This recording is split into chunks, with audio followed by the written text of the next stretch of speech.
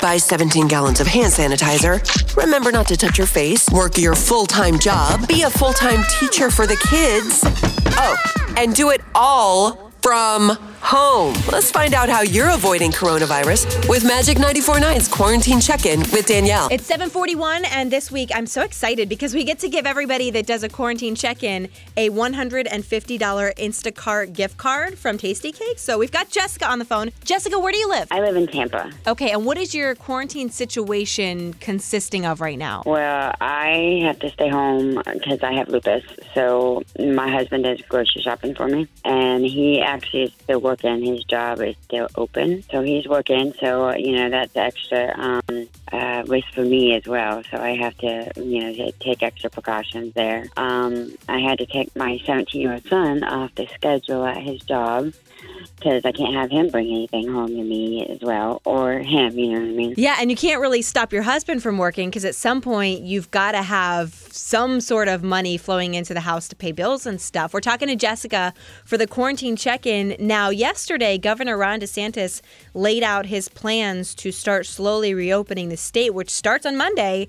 As somebody, I know you mentioned that you have lupus, so with a compromised immune system, and you're seeing all these stories about things that are going to slowly go back to normal. How does that make you feel? I'm nervous and scared because I'm not quite ready for it yet. I know a lot of us need to get back to, working and stuff like that, but I personally don't think we're ready yet. Now, with having lupus, what would happen?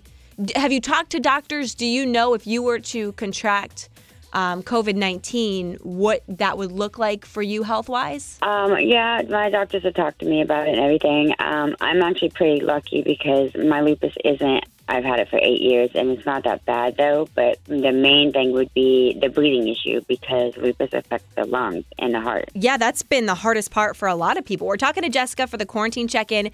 I know that when you and I were talking before, you mentioned that you still have to leave your house once a week to go to a doctor's appointment. So when you're leaving the safety of your home, right, that's your little safe haven, once a week to go out into the real world, how do you feel making that trip? I mean, it feels great to get out the house, but at the same time, it's scary. I'm blessed. My daughter sewed me a mask, and my allergy doctor, they have it to where when you go there, you open the door, and then they sign you in, and you have to stand outside and wait. Oh, that's good. At least that's a little bit of sanity. Can't they just take it one step further and just pop out the front door with your shot and just bing, there you go, bye. That would be nice, right? Well, Jessica, thank you so much for hopping on the phone with us today for the quarantine check-in. Something exciting that's happening this week, at least. Everybody on the phone gets a $150 Instacart gift cart from Tasty Cakes, so you can load up with all your essential supplies. There's one less trip that your husband has to make out of the house. I know that'll help out. Oh, yes, definitely. I appreciate that. Of course. We do the quarantine check-in every morning at this time. Tomorrow,